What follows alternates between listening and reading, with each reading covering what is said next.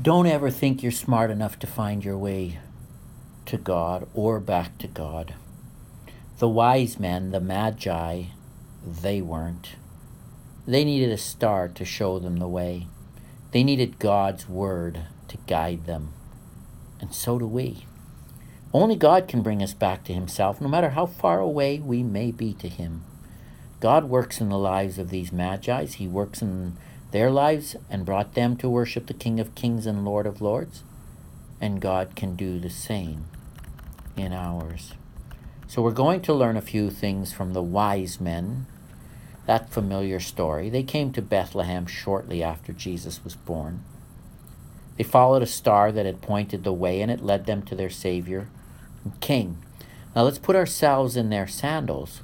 It's a long, hard journey across the desert, scorching sun beating on them day after day, uncomfortable camel ride that maybe took them months. They head to the capital city, the logical place, that magnificent city on a hill, Jerusalem, where there was large palaces and a beautiful temple. But do they find the king there? Nope. Instead, they find Herod, the Roman appointed king of the Jews. And he's not overjoyed about the news of a newborn king of the Jews. He's threatened. He's troubled, the Bible says, and all Jerusalem with him. They arrive in Jerusalem and find no newborn king and no one who is even expecting him. That's kind of disappointing, don't you think? Their journey's not over. Now they get directed to Bethlehem. Bethlehem? It's not even on the map. What kind of a king did they come all this way to worship? Do you think they might have been disappointed? Disappointments, beginning of the year, disappointments are common occurrence in human experience.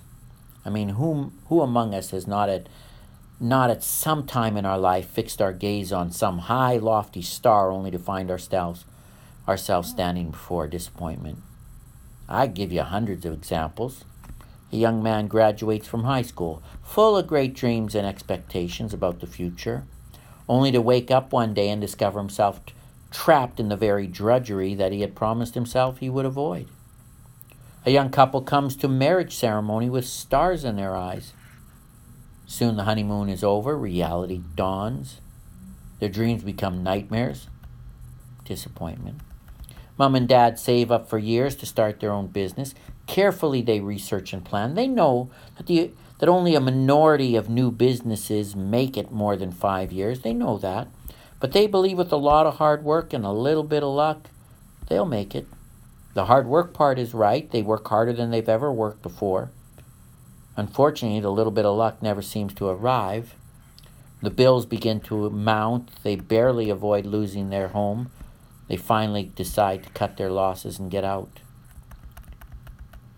A man comes to retirement age. He thinks of all the good things he's going to be able to do.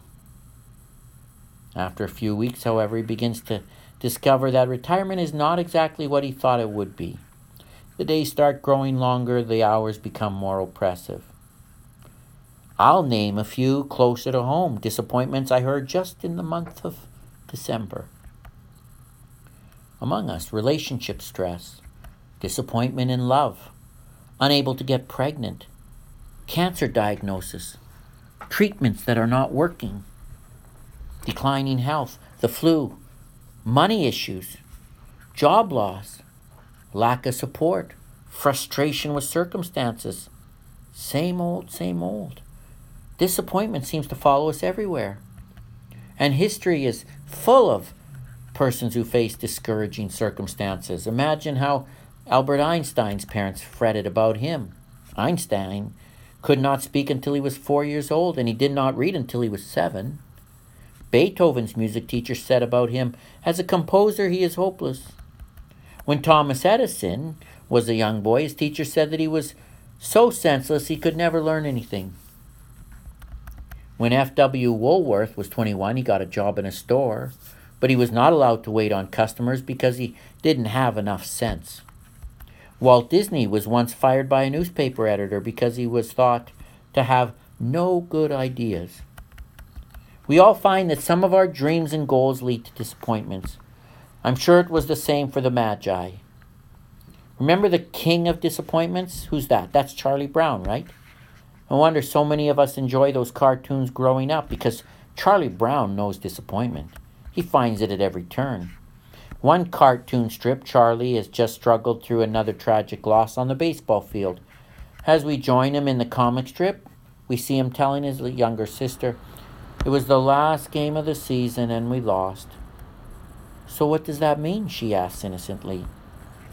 "Well, in the long run, and as far as the rest of the world goes, it doesn't mean a thing," Charlie replies.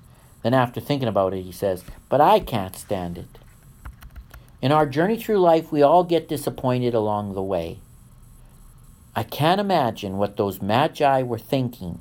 Those wise men from the East must have gone through to get to this faraway place in this foreign land and then redirected to Bethlehem. The story's not over, and neither is your story, by the way. One thing we learn from this amazing story is that God wields creation to bring about his purposes and plans, and for that matter, the purpose and plan for our lives. He uses a tyrannical, abusive, paranoid, jealous ruler like Herod,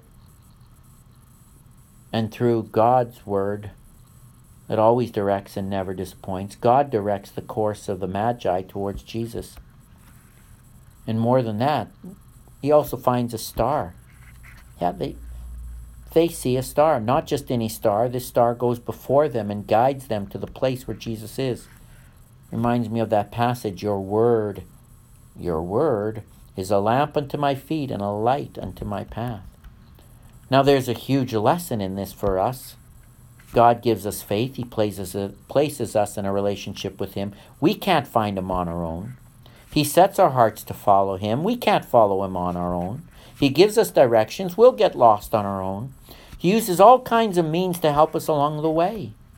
He manipulates circumstances. He uses other people. In the case of the wise men, he wields creation and guides them by a star. And most assuredly and most reliably, he guides us by his word, because he knows we can't do it on our own. It was the prophecies and promises of old that ultimately got the Magi to their destination. And there's a huge lesson in that for us. Huge.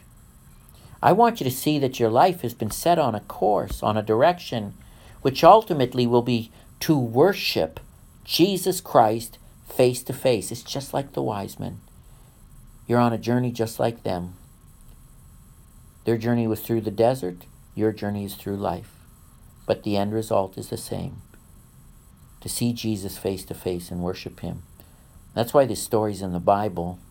God wields creation so that all humanity would bow down and worship him. Not just the Jews, not just you and me. God wants all to be saved, the whole world. I find it very interesting that this story is at the beginning of the Gospel of Matthew. The Gospel of Matthew? What's at the end of the Gospel of Matthew? Jesus telling his disciples, go make disciples of all nations.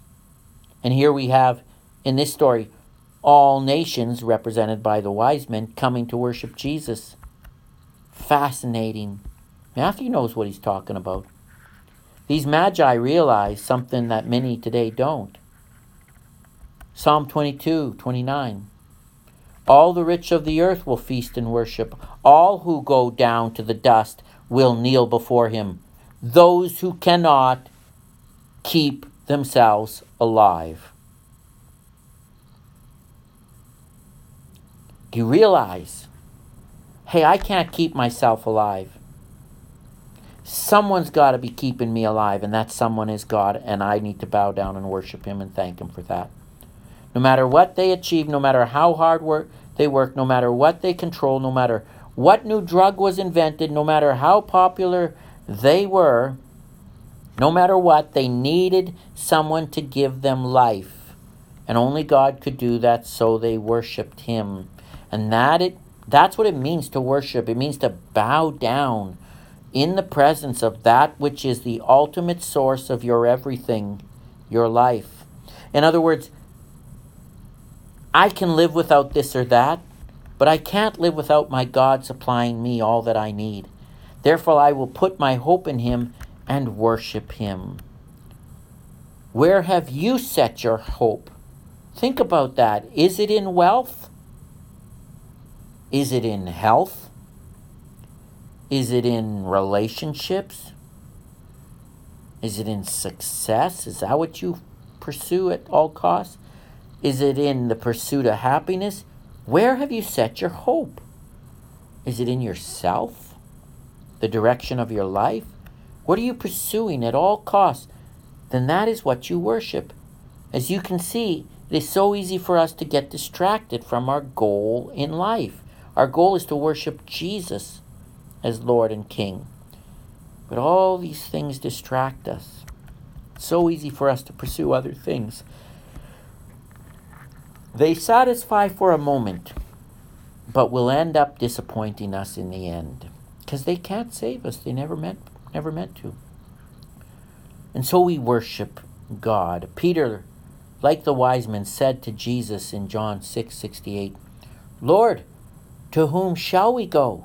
You have the words of eternal life. You got that right. You want eternal life, you got to go to Jesus. You want to live forever, you got to go to Jesus. There's no other place. You will not be saved. You'll have no life anywhere else. Now, another lesson we can learn from this story is that God takes our disappointments and redeems them. God does the unexpected. This is so true for all who put their trust in Jesus. Star, unexpected. Bethlehem, unexpected. House, not a palace, unexpected. All who follow the way of the cross, unexpected way to save us, have learned God does the unexpected. God uses the death of his one and only Son on a cross to save us. It's unexpected. He turns bad to good, right? Bad Friday, Jesus dies, becomes Good Friday for us. The cross becomes the empty tomb. God is a God who takes disappointment and he redeems it. The Bible's full of examples of redemption. You just take a look at the Old Testament figure of Joseph. Young man known for his coat of many colors. He's betrayed by his brothers, dropped into a pit, sold to Midianite slave traders, made a manservant in a household in Egypt, lied about by his master's wife, and thrown in prison. Do you suppose that during all that humiliation and disgrace, he could see where God was taking him? I don't think so. He didn't know the future. But later, when his brothers stood before him in humiliation and fear, he calmed their hearts with some of the most beautiful, important words in the Bible. You, bad guys, brothers, meant it for evil, but God meant it for good. You know the end of the story. The whole nation, descendants of Israel, were saved. Came to live in Egypt for a time. Can you do that with your life? Can you look at your disappointments and see God's power and purpose? Look. Can you look for God in the stables or small towns of life? The wise men did that and they were not disappointed. In the end, they found the Savior they were looking for. Let's put it into practice, this teaching, daily practice. You've yelled at your kids and feel horrible, disappointed in yourself. You've worried way too much. You've made yourself a nervous wreck and made everyone around you miserable. You're disappointed in yourself. You've been carrying heartbreak in you. What direction does your life need to go? It needs to bow down and worship Jesus, the direction of your Savior. You just watched 30 or 40 hours of television this week. You've been saturated with values and standards that are destructive for your life. What direction does your life need to go? Bow down towards Jesus. Worship him. I visited the Human Rights Museum this past week. I was disappointed that there was no mention of the rights of the most vulnerable, the unborn. And then I read in the newspaper this week an article complaining that women in rural Manitoba don't have access to the abortion pill. What is our society coming to? And in my own sadness and my own disappointment with our society, do you know what direction I need my life to go? Worship God right then and there. Worshiping God means putting your life in His hands, in His care, because we can't keep ourselves alive. We can't keep ourselves going, journeying to our final destination. We can't keep ourselves on course. Even in the middle of blessing and prosperity, we need to come back to God to get His perspective and to put on His road of truth and life. Worship of God means that our lives get to go in the direction of our Lord and Savior Jesus Christ, just like the lives of the wise men. After the Magi get directed to Bethlehem, God sends them a sign, a star, to lead them where their Savior is. And look at their reaction. Matthew 2, verse 10. When they saw the star, they rejoiced exceedingly with great joy. See, God turns their disappointment into joy because they kept on the path. They kept focused on the goal of their life, to worship the Savior face to face. It's the goal of every human being who's ever been born, because we are children of God. And we want to meet the child of God that saved us. And dare we get off track. And God sends a sign to help them. A star. God turns their disappointment into joy. Right on the path. I want to make this point. When you see your life in the direction of Jesus Christ, when you set it there, and the whole purpose of your life is to worship Him, and nothing is going to get in the way, no hills, no valleys, no desert, no cost, nobody, God is going to fill you with inexpressible joy. I see that right in this text. The Greek uses 4 words to describe their joy. This is amazing. It would have been much to say they rejoiced, but it says more than that. It would have been much more to say they rejoiced with joy. Much more to say they rejoiced with great joy. No. This is over the top joy. It says they rejoiced exceedingly with great joy. 4 words to describe the joy that they felt in the midst of their disappointment, because they focused on their Savior Jesus Christ. That tells me something about worship. That it's full of joy. Because it gets us off ourselves and our pity lives. It focuses us on the Almighty, the Savior, the Redeemer, the only one. Their disappointment was gone, but they were on their way to see their Savior, and they were almost there. 5 miles to go. Home stretch.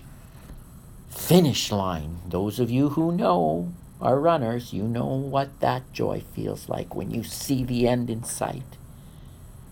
It teaches me that when I realize the purpose for my life and the object of my worship is what it is supposed to be, my life will be filled with joy unspeakable, joy inexpressible, marvelous joy, all brought on because of Him who saved me. Wow! It's interesting, the Magi are called wise men. They understand the secret to life, which is to worship their Savior and journey to do just that. I love this passage. On coming to the house, they saw the child and His mother Mary, and they bowed down and worshipped Him. And they opened their treasures and presented Him with gifts of gold, of incense, of myrrh. They gave it all to Him, and they did it with great joy. One more little point I want to make. The Olympics are on next month. Where? South Korea. How do you think the home country is going to fare at the Olympics? Well, look at history. Usually when a country hosts the Olympics, their medal count goes way up.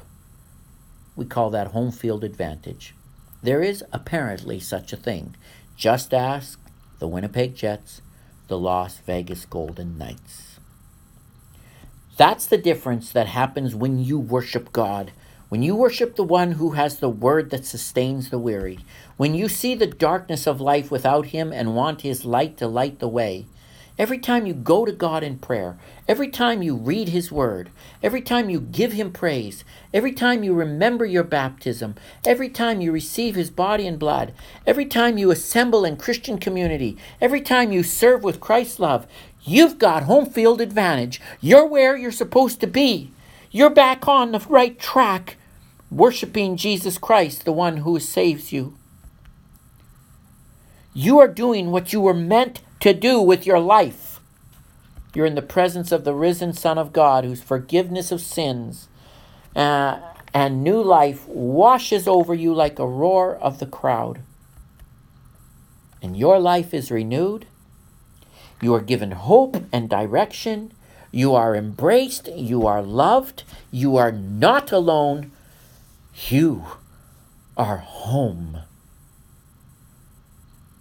And the peace of God, which passes all human understanding, guard your heart in Jesus Christ. I'm sure the Magi felt that way when they worshiped their Savior and King. And one day it will be that way forever.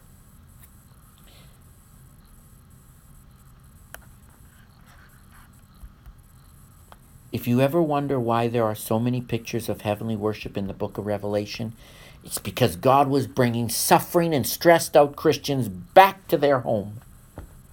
Their lives were getting lost in fear and suffering, and worship brought them back home to the grace and salvation of the God who loves them through Jesus Christ. It's not a little thing when God says, remember the Sabbath day and keep it holy.